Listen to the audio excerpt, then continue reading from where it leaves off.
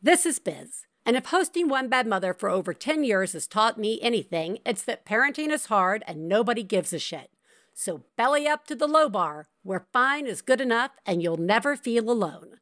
This is One Bad Mother. This week on One Bad Mother, an engineer, filmmaker, triathlete, and a comedian walked into a bar. We talked to Vaidyanathan about being all of these and more. Welcome, Anu. Thank you for having me. I'm very, very excited and flattered. Oh, yeah. Days are rare and few and far between, but yes. Yeah. Well, before we get into learning about, I have questions about all the things that I just listed there. Who lives in your house? So I live with two pressure cookers, actual pressure cookers, because South Indian women are born to cook and reproduce, and two children. Okay. All right. I wasn't sure if we were referring to the pressure cooker being an actual pressure cooker, your children, or your uterus. That's a good one. I didn't think about the uterus. These are literal pressure cookers, ones that cook rice, lentils separately. And my husband and several dust mites, as luck would have it. Yes, and we are very busy exterminating as we speak. That is relaxing. That sounds relaxing on multiple levels. Oh, no. I'm Hindu, so I'm pagan, right? So I commune with animals, insects, some birds, and all human things. So, well, I was going to say, I'm sure as a Southerner raised with only superstitions, it either means somebody's coming to visit, somebody's about to die, or your house is blessed. I don't know. It's got to be one of those. Yeah, absolutely. We are complete fatalists. I think the sunshine requires another kind of Jungian darkness, which we are. Well, that's perfect for parenting. Yes, absolutely. You have to be a fatalist. Otherwise, there is no good parenting. It's like, you put that down or I'm going to die. Yeah. That is 90% of it, isn't it? I'm just like, it's not about you. It's about me. Stop doing that to me. Always. So you're a former triathlete and engineer who turned comedian and mother. I love that line, turned comedian and mother. And you just finished in in New York at the Soho Playhouse, off-Broadway venue in New York City, your show that you had taken to Edinburgh, the Edinburgh Fringe, called BCAD, Before Children, After Diapers. That's about as religious as I get as well. And I actually understand wanting to become a comedian. That makes total sense. But engineering and triathlete seem crazy to me. Yeah. So, talk to me about your many lives. See, I started out as a nerd, right? Even before I thought about procreation, I was thinking about physics and, permutation, combination of all kinds of mathematical concepts that nobody would understand. And I was good at it. And my mom's a chemistry major, right? She said, you know what, I've done the hard miles. Don't feel pressured. If you want to study cooking, I think that would be a very good alternative. And I said, no, Mom. No cooking for me. Yeah. So I was like, no, I'm going to stick forks in toasters and see what happens. If there's an explosion, I will tell you. And very good. Being the mom she is, she was like, yeah, sure, what. And she's a very curious woman because, she's the kind that doesn't need to shout to get her point across. She's very, one of those understated. No, I don't know. Yeah, well, now, welcome to my family. And all the women have a way of getting their stuff done, without, ever getting the men to agree or disagree, and then, make it all look like it's their idea. And when it came to engineering, my dad wasn't actively in the way or anything, but when I went to grad school, for example, he definitely had lots of, second thoughts about what I was doing or how I was pursuing it, or the fact that we were all tomboys. And my mom always said, it's her life, let her do what she wants. And so I'm very grateful to her for that. And the sport came about because, we were in a very misogynistic time for women engineers. I went to Purdue University in, the Midwestern United States. It's the middle of nowhere, right? I mean, I had a bigger social life in India than I ever did in Indiana. And yeah, it was ridiculous. Yeah. And there were 5 women in a graduating class of 150, and I am coming in Yeah. as a first time international scholar. I have no peers that know what my background is, or what my pressures might be. Like finances were always a big pressure. So to survive that, the inequity of the classroom ratio, because in India, actually, we seem to be far more liberal, in terms of the women engineers. We had 60-40 as a ratio in engineering school versus in the US, first world, Yeah, didn't yeah, even yeah, know. yeah. We have not quite Yeah. nailed it Yeah. at all in multiple ways. So, yeah. Okay, I'm just going to run and keep my head above the water, because there was a lot of Yeah. pressure, and not all of it was good, and Yeah. yeah, so that's the genesis of the sport. And in doing the running, I figured that I have other parts to my anatomy. I have a whole rib cage, I have 2 full collarbones, I have Wow. bones. Yeah, I was a very chubby kid. So, to make these discoveries was quite a journey. And I said, all right, I like it. Let's keep going. I can fit into everything now. So it's good. But that's also an area that has historically been more male dominated, being a triathlete, being an Ironman. I mean, it's Ironman. And that's what that marathon is, and you won it. I raced a lot. I don't know if I won anything worth mentioning. Maybe this obscure race in New Zealand nobody's ever heard of. Yeah. But you actually compete against very tough-headed nuts. And the Yeah. only prize you get is a wine bottle and a towel, and then you think to yourself, "Why the hell am I doing How this? did I do this? Why? Why? I can buy this bottle. I don't have to Yeah. In fact, this isn't even going to make me feel good after this race. Yeah. And the towel was not a Turkish towel, so I was very pissed. Oh, yeah. No, it's just garbage towel. And then you chose comedy, which I don't know if you know this. Also, a lot of sexism in that. And the ratio has gotten a lot better. But it's a fascinating series of challenges you have posed for yourself, and I love it. And I wonder, I'm thinking about your dad kind of second guessing, questioning when you went to grad school. And then I'm like, oh, but would they have done so if you had been like, I'm going to start out as a comedian? Yeah.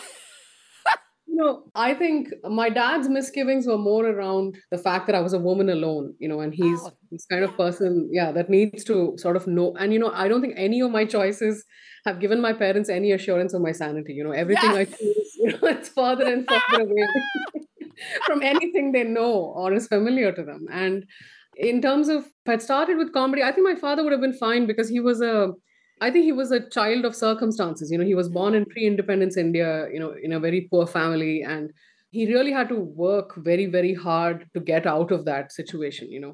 And I think one of the ways in which he coped used to be, his great love for drama, the spoken word. He was an amateur actor. So I don't think, I think it would have been another thing that he would have been concerned about, because it's not an earning profession in my country, Right. at the time, at least. Now it is.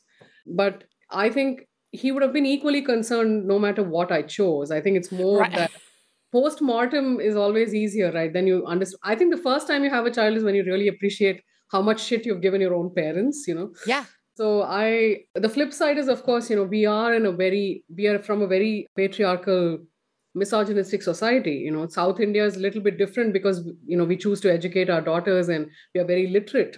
I think the darkness increases as you go north, but I feel like it really does. Yeah.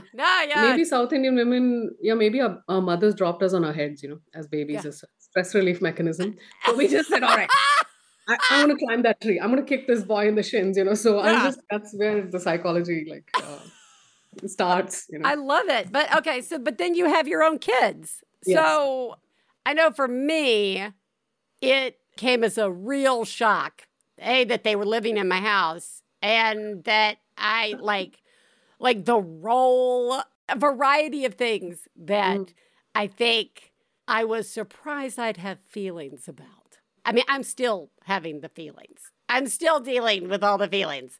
And it's the lack of sleep. We always joke that you never recover the tired. Your tired bar just becomes at a new level, right? Yeah. You're never going to even if you sleep for a week, it's not like you're resetting to 20, to 22 or whatever. You're just older and tired, Yeah. which is great. That's the name of my memoir, Older and Tired, the Bizella's story. What was it like for you, especially to have gone, like, when did the comedy come in relation to the kids? I mean, because you're also a filmmaker and a writer, you know, to be creating artistically as well as physically. And those don't go together sometimes. Yeah, I couldn't agree with you more. I think, first of all, I never thought I'd get married. Let me just put it out there. I'm a very individualistic woman. Let me say it that way. Because I think I grew up in America in my teenage years, right? So the Midwest, as many misgivings as I have about them, they also instilled in me this extremely deep work ethic, right? And so I was always all about my work and the next step. And I have had a very big career woman for a mom. She's not on Instagram and famous, but she really knew her stuff, and she really made a path for herself. I mean, her family was indeed misogynistic. They would not let her study. They would not let her study. She had a lot of problems overcoming that, because her father was very ill, very young, etc., etc. So she has faced a lot that I never would see, in terms of the systematic misogyny. But so getting married was the first big surprise that I would ever fall in love with someone who saw me as a complete human being. Was a it was a blessing. But I think I gotta stop because that is a fascinating thing to say, and it's so true. And I mean, who knew that you would find somebody who saw you as a complete human being? And I think we take for granted that that's a given, and you can get into relationships and really realize that that's not the case. You're seen as, a breeder or a supporting role. I mean, you can be seen in a variety of ways, but a whole picture, a whole person, surprise. I mean, none of this should be like such a shocking thing. And it's irritating that it is, but I think it's a really strong way to say it. It sucks that we have to even be like, wow, you got seen as a whole person? Whoa! Whoa! Both my boobs, not just one of them. Yeah, just the one boob. It was both boobs, right? And the uterus, and the collarbone, and the cheekbones. I just wanted us to all stop and focus on that little bit of joy and sadness all at once. Although I must give you a little bit of internal insight, which is that I don't ever think he asked me to marry him. We just got married in a couple of months. He just said it. I don't know how that happened. Yeah. No, but yes, I think he had seen his mother's aspirations be crushed, in a way that he probably didn't expect to affect him. Yeah. And so when it came to my career or my possibilities in life, I mean, I should say, as much as the man drives me absolutely batty, on many occasions, he is someone who is ultimately the wind beneath my wings, because there is no taking away from that. We can keep beating on our chest about being feminists. Yeah. But you need a partner. So if you can find a partner. Absolutely. But that is feminism, right? To be able to find people who you can support and can support you, right? Like, I don't think the idea of feminism as the lone wolf is, for me, it's always just been about trying to create a world in which we don't have to say how nice it is that someone saw us as a complete person, right? Like that.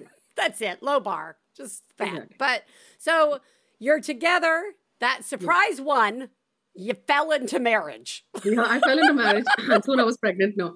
But... Oh, I know how you got married. Yeah, I know. So surprising. No, I think it took us a while, to decide whether we wanted to be parents, because we're also he's also grown up for a lot of his life in the United States. So he had a certain way of thinking, about things. And it's all right, because I think, if you meet your partner in your late 20s or early 30s, I definitely think that you're more set in your ways, you're already, what you like, what you don't like. And then to sort of come together and find a common set of likes or dislikes, or learn to, sort of meander with each other. Yeah. That is a very, it's a lifelong process. I don't think we're ever done. But the fact that there are certain things that really inspired me, to have my second child, I just thought to myself that, because, I think my work has always been very stressful. It has always involved a lot of travel, whether I was an engineer or whether I was racing professionally. It has always taken me out of the house. And so I had a lot of fears about what that would mean for my independence, because I knew that, no matter what I chose, Yeah. I would probably go back to that itinerance, because that is what sort of sets my worldview. It shows me that all our grief and all our joys or highs are not permanent, because you just travel 100 miles and you're in a different reality. And so I was very afraid, but I think, I was so busy just being this neurotic first time mother that all that went away. And you asked a good question about creating, Yeah. the act of writing the book while I was, feeding or whatever. And I think that it gave me a lot of sort of deadlines to look forward to, and also to tell I was in this kind of a little Proustian room, and I knew that, from the time I woke up to the time I slept, I was in service of only one thing, because I fed both my kids for the first year. So there was no Yeah. getting away from that. Or even if I wanted to get away, it would not be beyond 2 days or 3 days or whatever the case may be. But I completely knew that I was in service of a life that was not my own, right? And so it felt easier for me that that decision had been made, and then I just took the moments of quiet as the time to write. And I find that in my case, I must say that we had very little help. We didn't have extended family around us. We were in a different country. So it was just me and my husband, and it Yeah. also helped us negotiate between ourselves, what this meant. Yeah. And at the end of the first year or the second year, my husband could see that, this is not a single person's job. And one person working out of the house and one person taking care of the child was just never going to work for us, Yeah. because that's not what he wanted for me. So I think that conversation was always evolving. And because he allowed me to make the choices that I wanted, rather than making me feel, what do you say, beholden to him, because he's my husband. I said, Yeah. "Okay, we'll have That. another." But the reason I chose to have another baby is really that, I think children need someone outside their parents to figure out whether it's their parents that screwed them up or if Yeah. it was them. Or if it's them themselves. somebody else. Right. Yeah. Perfect. Yeah. I think we live in too small a house to. I'm constantly like, I would like to see that experience. I would like to not actually witness that experience. Yeah. Can you guys go and like bond or beat the shit out of each other like over they? If I didn't hear it, it would be so much nicer. My parents couldn't hear me and my sister, screwing each other up. So that would be, space is very helpful. Or noise canceling headphones. Yeah. So you have the second child, and I know, at least for me, we wanted two, and they're like 4 years, 4 years apart, and that worked for us. But, for me, it has felt like it has elongated my time back to independence, like full, real independence. Like my youngest needs supports that I didn't think I would have to provide a kid, right? Like, because you think, oh, I'm gonna have a kid, and this is what our life will be like. Yeah. And then you're like, this is not at all what my life is like or going to be like, right? And so I think there is, and then you start to think, does he need it? Or is it just me? Have I just created this all in my mind, right? Because I like struggle, right? I'm like, what level of hell am I in right now? And how much of it have I created and how much of it has been created for me because of my wild 20s? So, what do you wrestle with? Like, what do you wrestle with? See, I think I figured out very early in life that, women can never get it right. We will never be told, you got it right. Good job. Nobody's going to come. Damn it!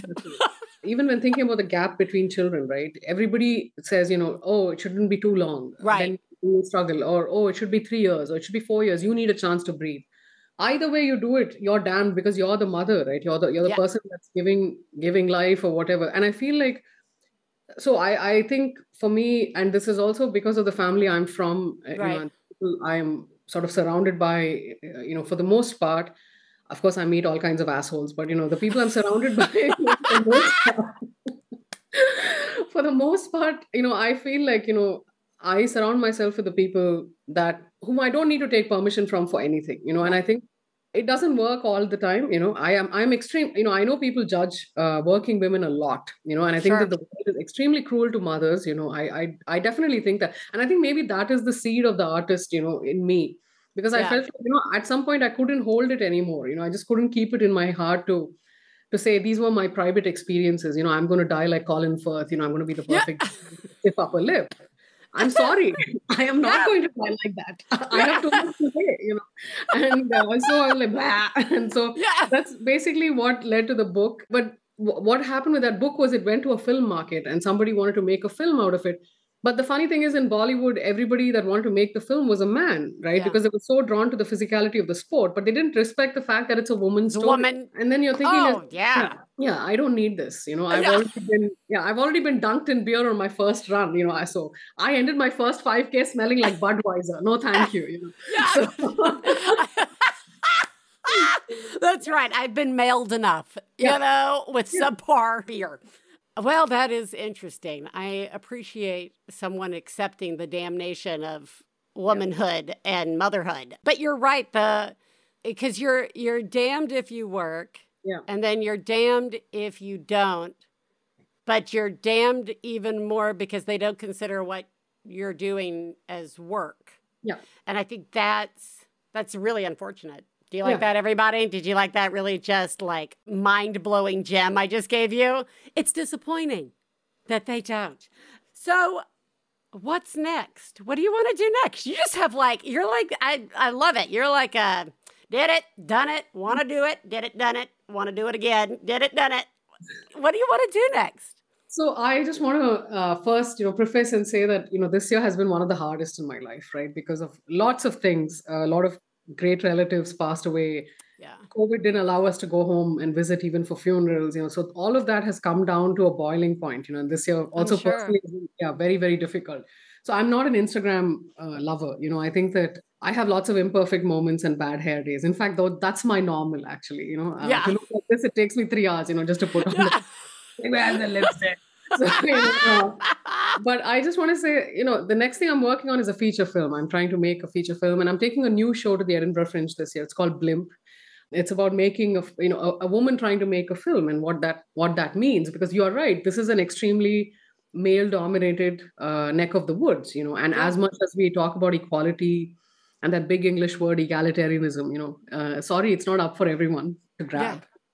Yeah. And I'm just taking a little detour at the Fringe this year again, but it's a shorter run. It's like 17 days because I really want to take some time off. I think that I feel like I'm in my senior year with my filmmaking and my junior year with my comedy.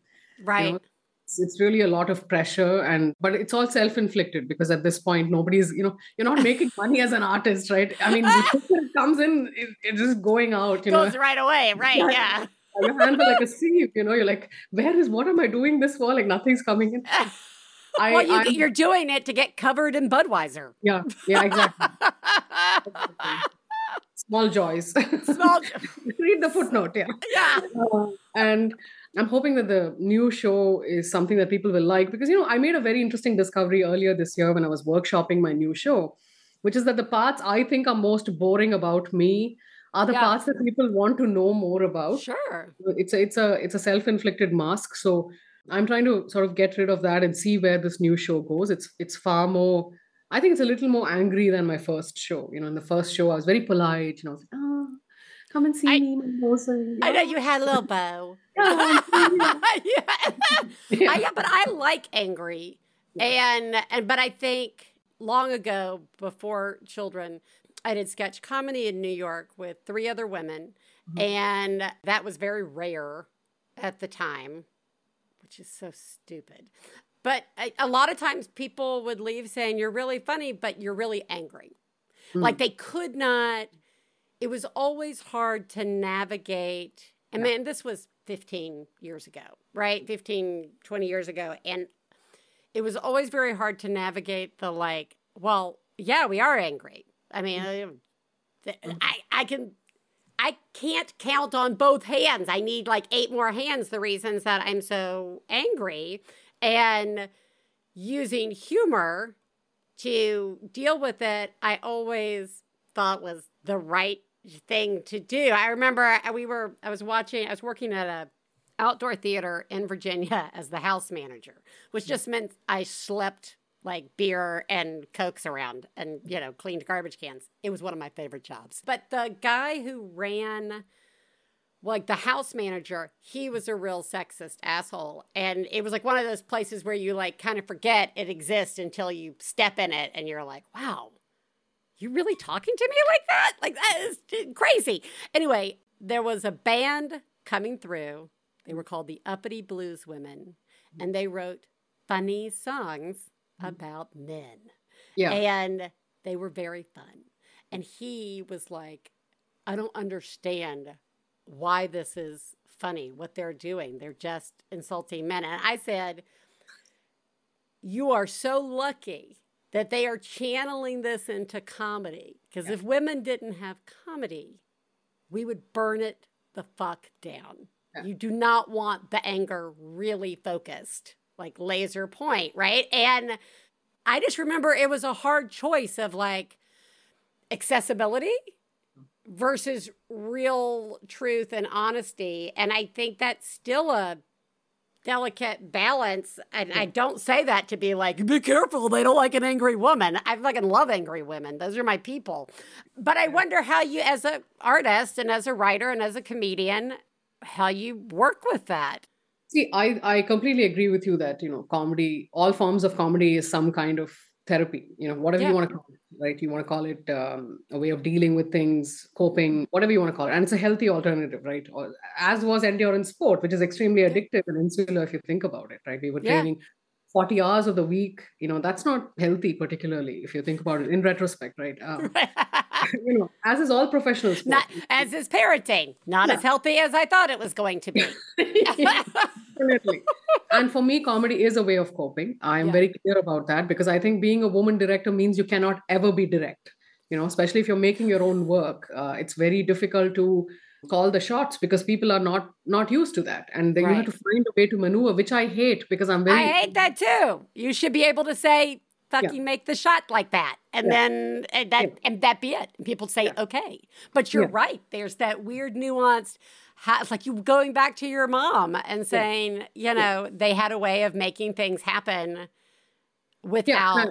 Yeah. And I think the world is getting more and more complicated. We are sort of apportioning permission. We are apportioning authenticity. We are apportioning who gets to say what in which place, in which circumstance, which is a death threat for a writer.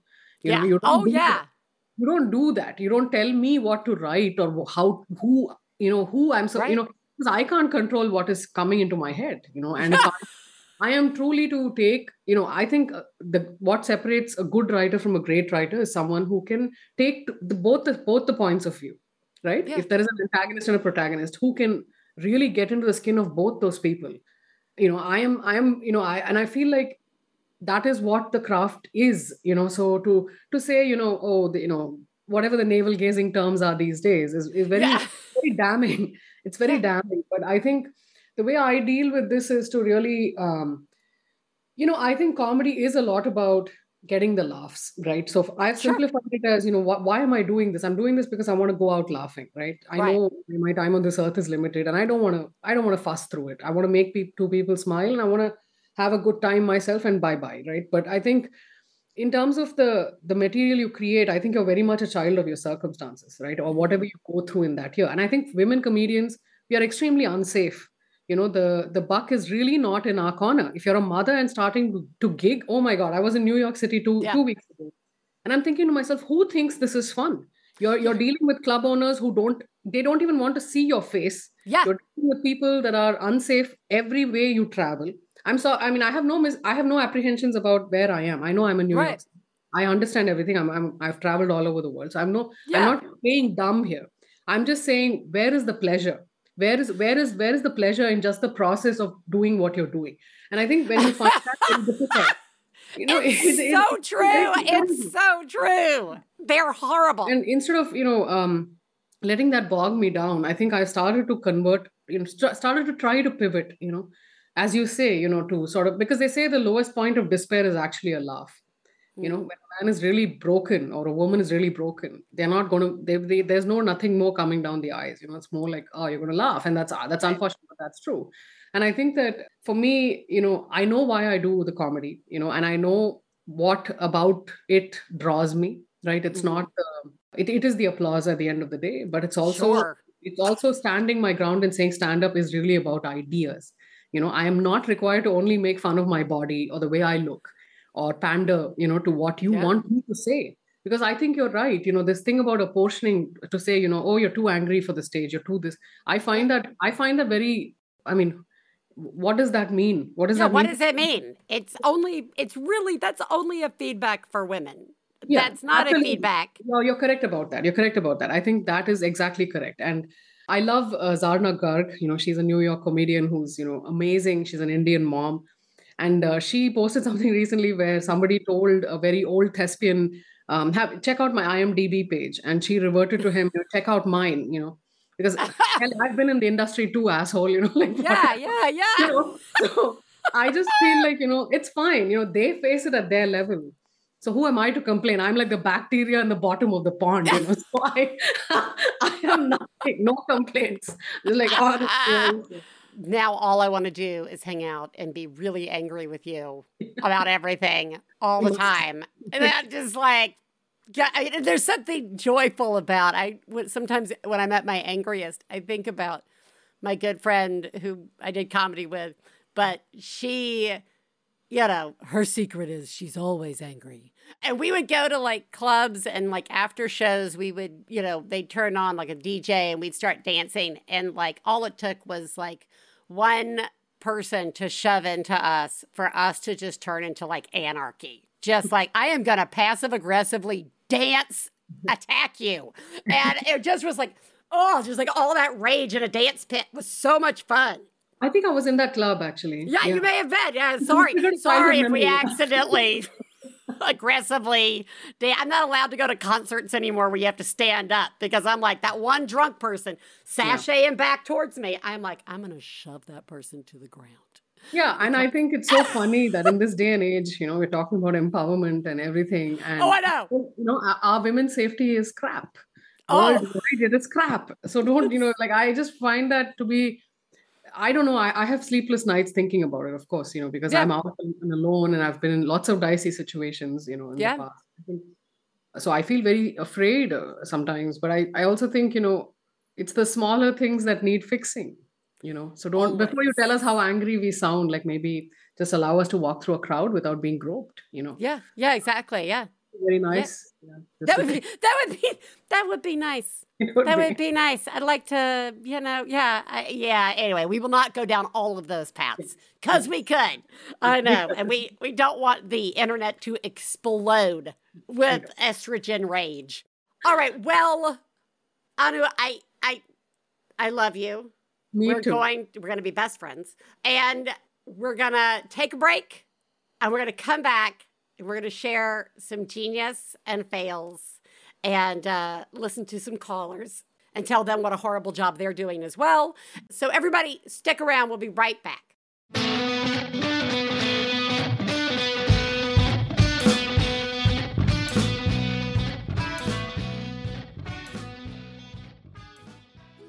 One Bad Mother is supported in part by electric e-bikes. Father's Day is over, but celebrating dads or the dad figures in your life should happen all year. Stefan uses his electric e-bike to take the books up to the library and loves it. Riding bikes is also an experience that he does with our oldest, and they go out and they ride, and it is just a wonderful way to get outside, celebrate Dad all month long, and give the gift of adventure with electric e-bikes. Visit electricebikes.com to learn more and explore the epic models Lectric has to offer. That's LECTRIC ebikes.com. All right, class, tomorrow's exam will cover the science of perfect pitch, the history of pride flags, and speedrunning video games. Any questions? Yes, you in the back. What is this? It's the podcast Let's Learn Everything, Where we learn about science and a bit of everything else. My name's Tom. I study cognitive and computer science, but I'll also be your teacher for intermediate emojis. My name's Caroline, and I did my master's in biodiversity conservation, and I'll be teaching you intro to things the British Museum stole. My name's Ella. I did a PhD in stem cell biology, so obviously I'll be teaching you the history of fan fiction. Class meets every other Thursday on Maximum Fun. So do I still get credit for this? No. Obviously not. No. It's a podcast. Hey, you know what it's time for? This week's Genius and Fails. This is the part of the show where we share our genius moment of the week, as well as our failures, and feel better about ourselves by hearing yours. You can share some of your own by calling 206-350-9485. That's 206-350-9485. All right. Anu, this is our Genius Fail segment where we share our geniuses of the week and our failures.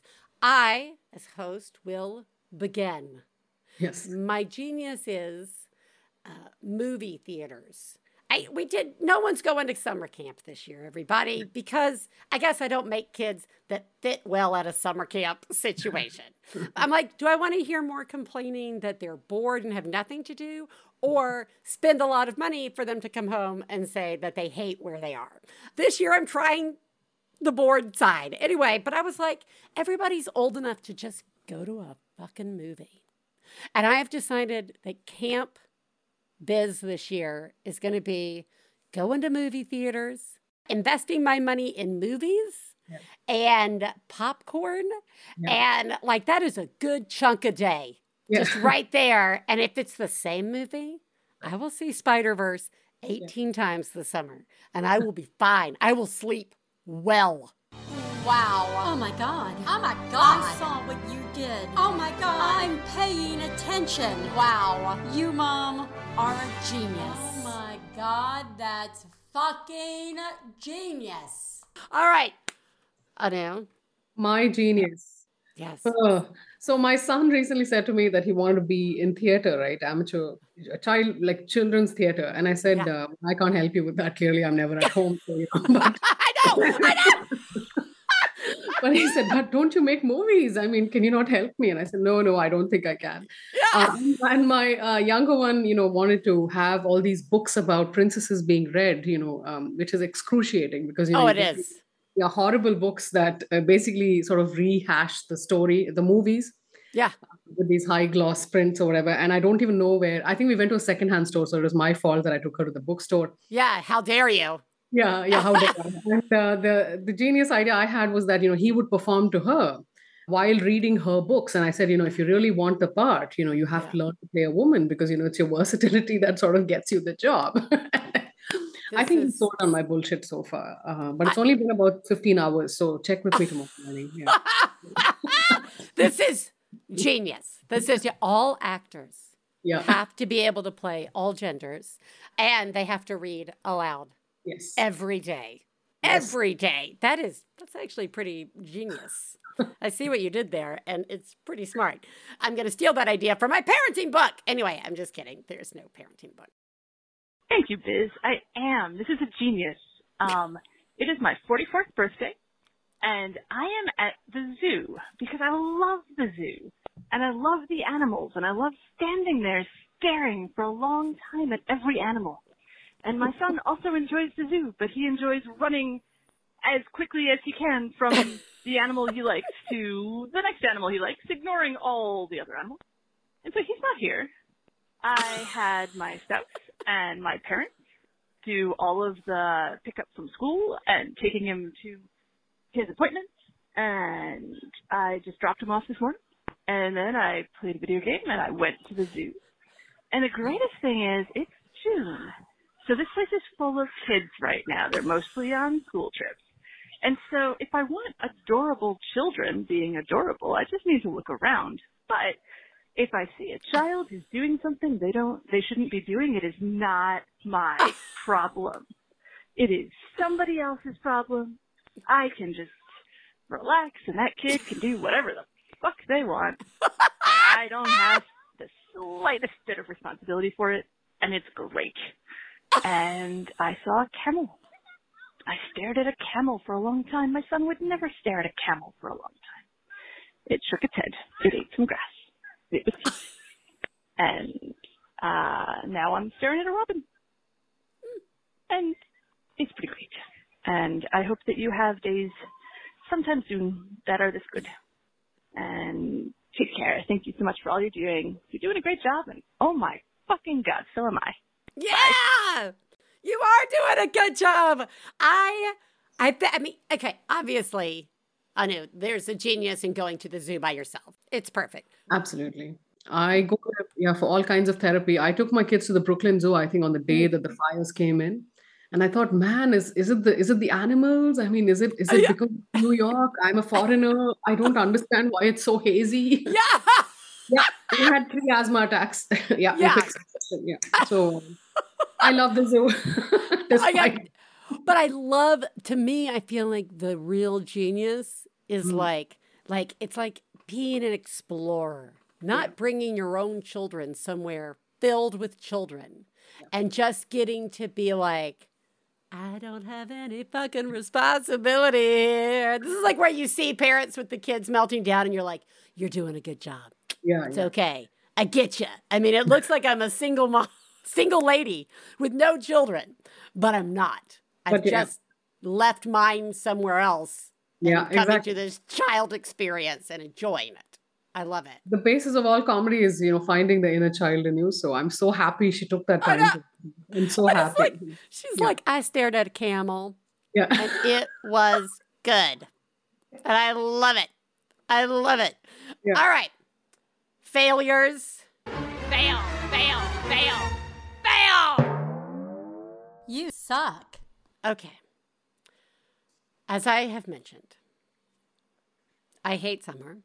Mm-hmm. It is apparently movies and video games aside, it turns out that my youngest is bored and it is my fault.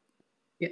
And I just want to give some unsolicited advice here. When your child tells you they're bored and you give them ideas, they're not going to like any of those ideas. And even though you say to yourself, stop giving them ideas, self, because it doesn't fucking matter, you can't stop yourself because you're like, you can say, good, I'm glad you're bored.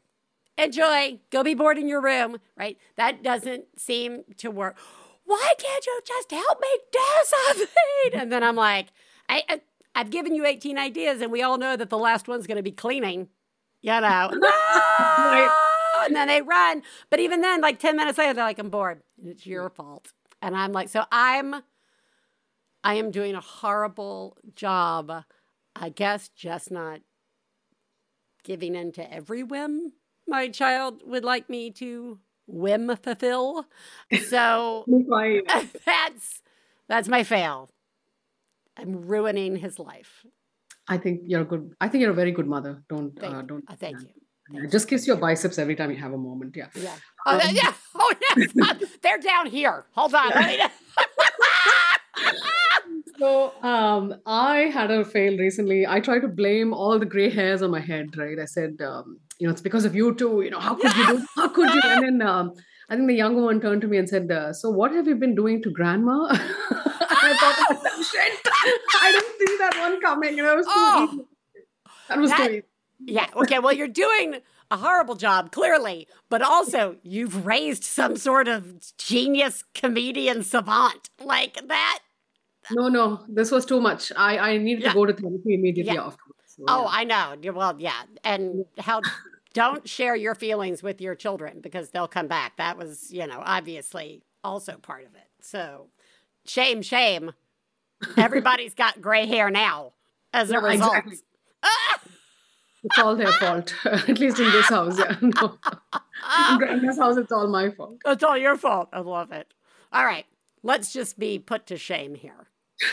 Hi, this is a fail. So in general, I have been failing, right? Just feeling not by feeling, but by not handling my feelings of anger and agitation that naturally come along with this parenting thing, haven't been handling them super great, okay? And my 4-year-old has kind of picked up on that, and so this morning I was asking her, well, telling her, time to get dressed, and she said, "Stupid man."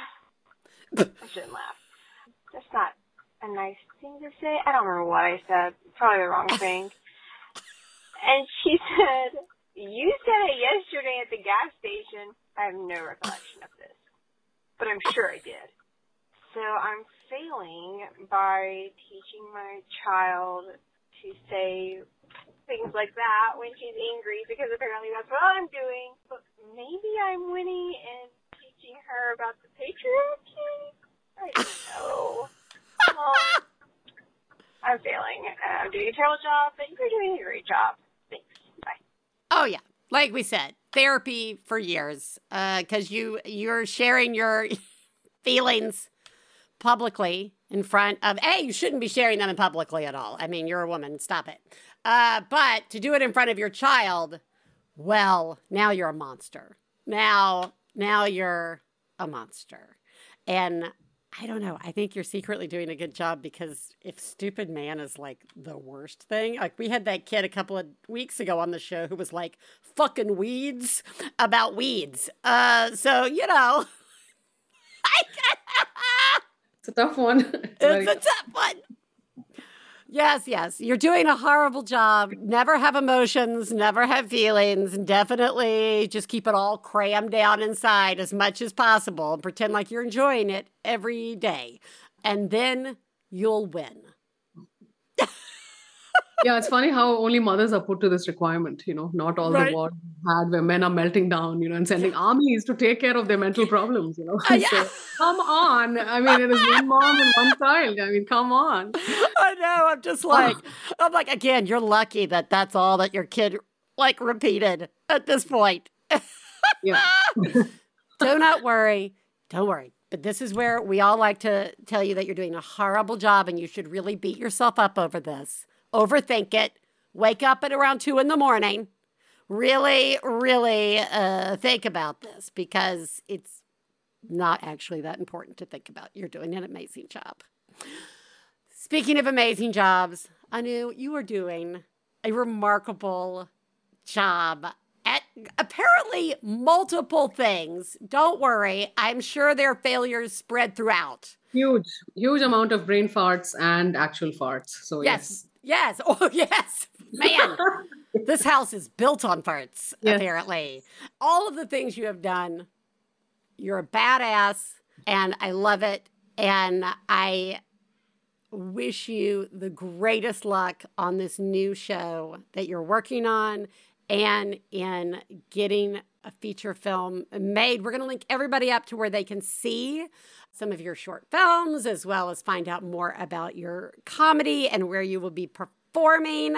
Totally. Thank you so much. And however I can help support you, just let us know, because Definitely. I think you're great.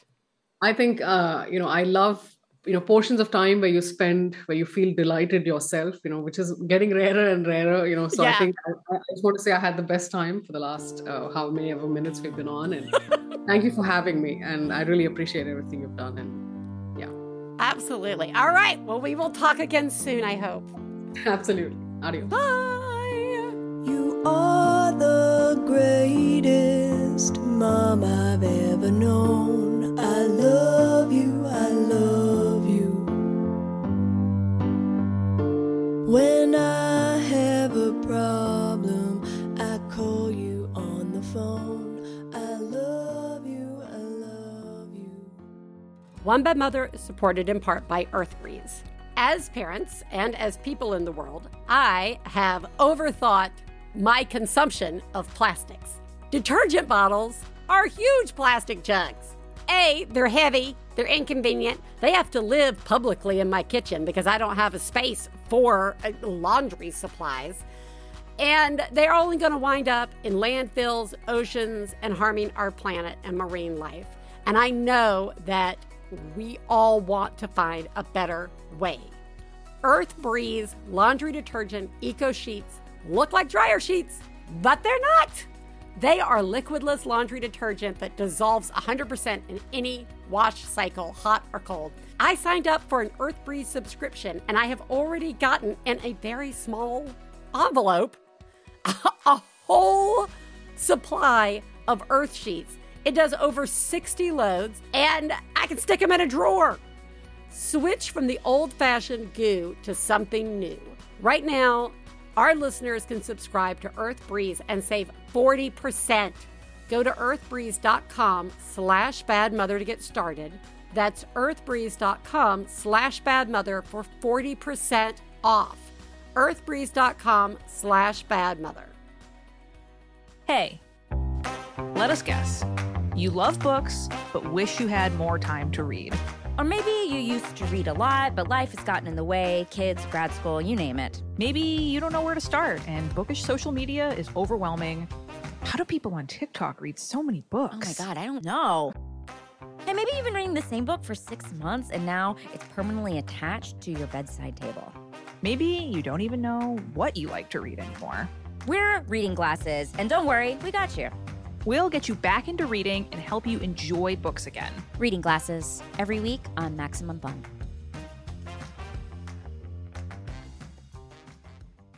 All right, everybody.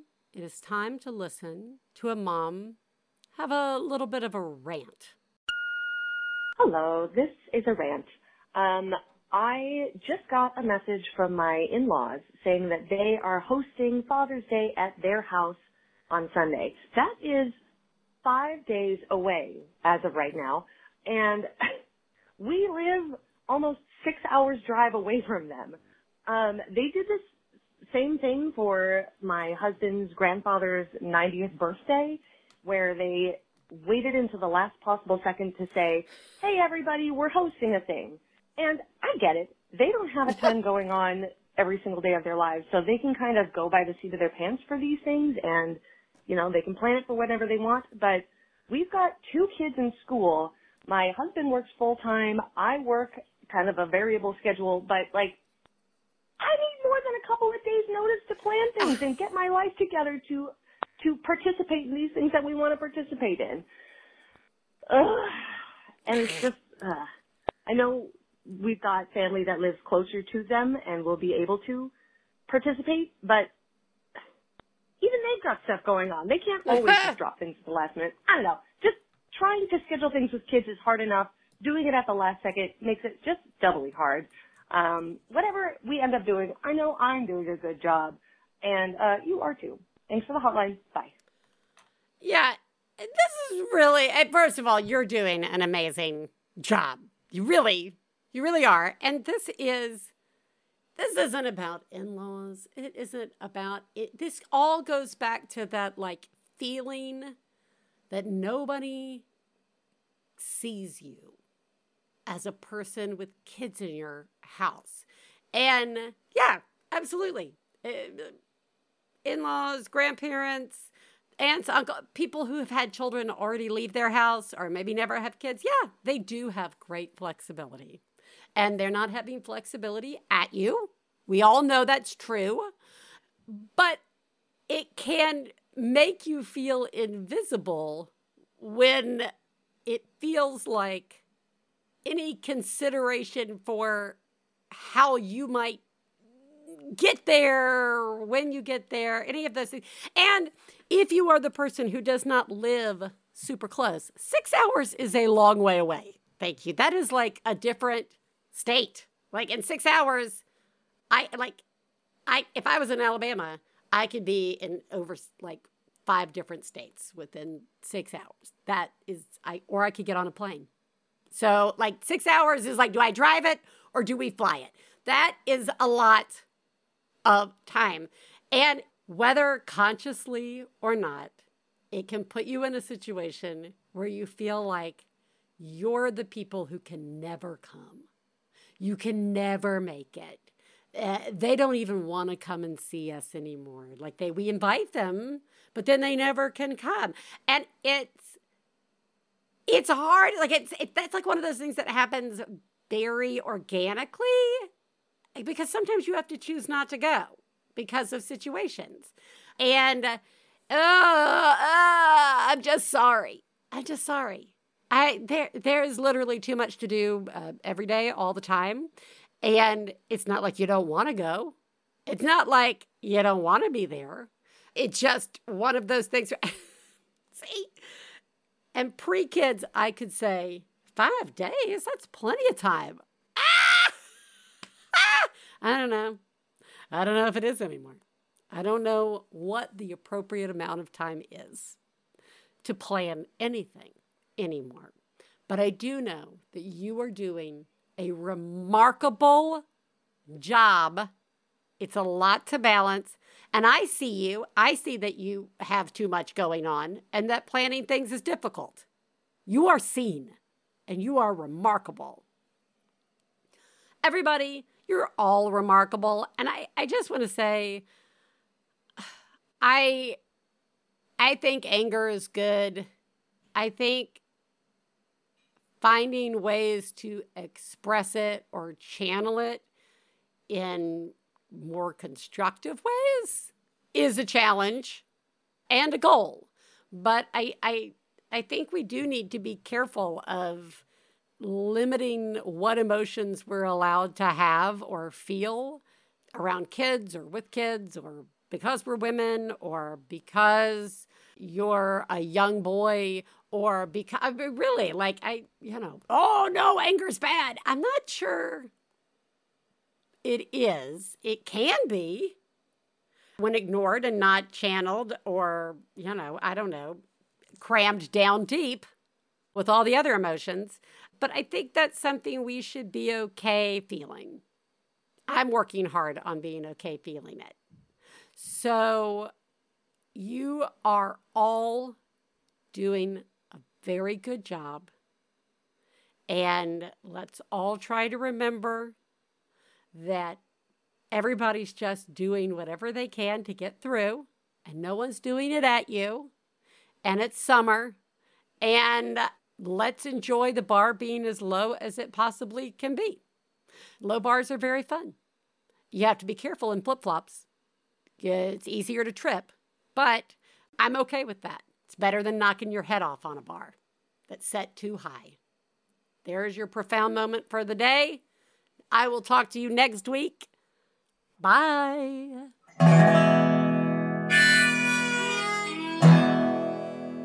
I got the low down mama blues. I got the low down mama blues. Got the low down mama blues. Low down mama blues. Got the low down mama blues. Got the low down mama blues. You know that's right. We'd like to thank Max Fun, our producer, Gabe Mara, my husband, Stephen Lawrence, our perfect children who provide us with inspiration to say all these horrible things, and of course, you, our listeners. To find out more about the songs you heard on today's podcast and more about the show, please go to MaximumFun.org/OneBadMother. For information about live shows, our book, and press, please check out OneBadMotherPodcast.com. One Bad Mother is a member of the Maximum Fun family of podcasts. To support the show, go to MaximumFun.org/join. Well, Daddy and baby fussing fight, got low down mama blue. Oh, said Daddy and baby fussing fight, got low down mama blue. MaximumFun.org. Comedy and culture. Artist owned. Audience supported.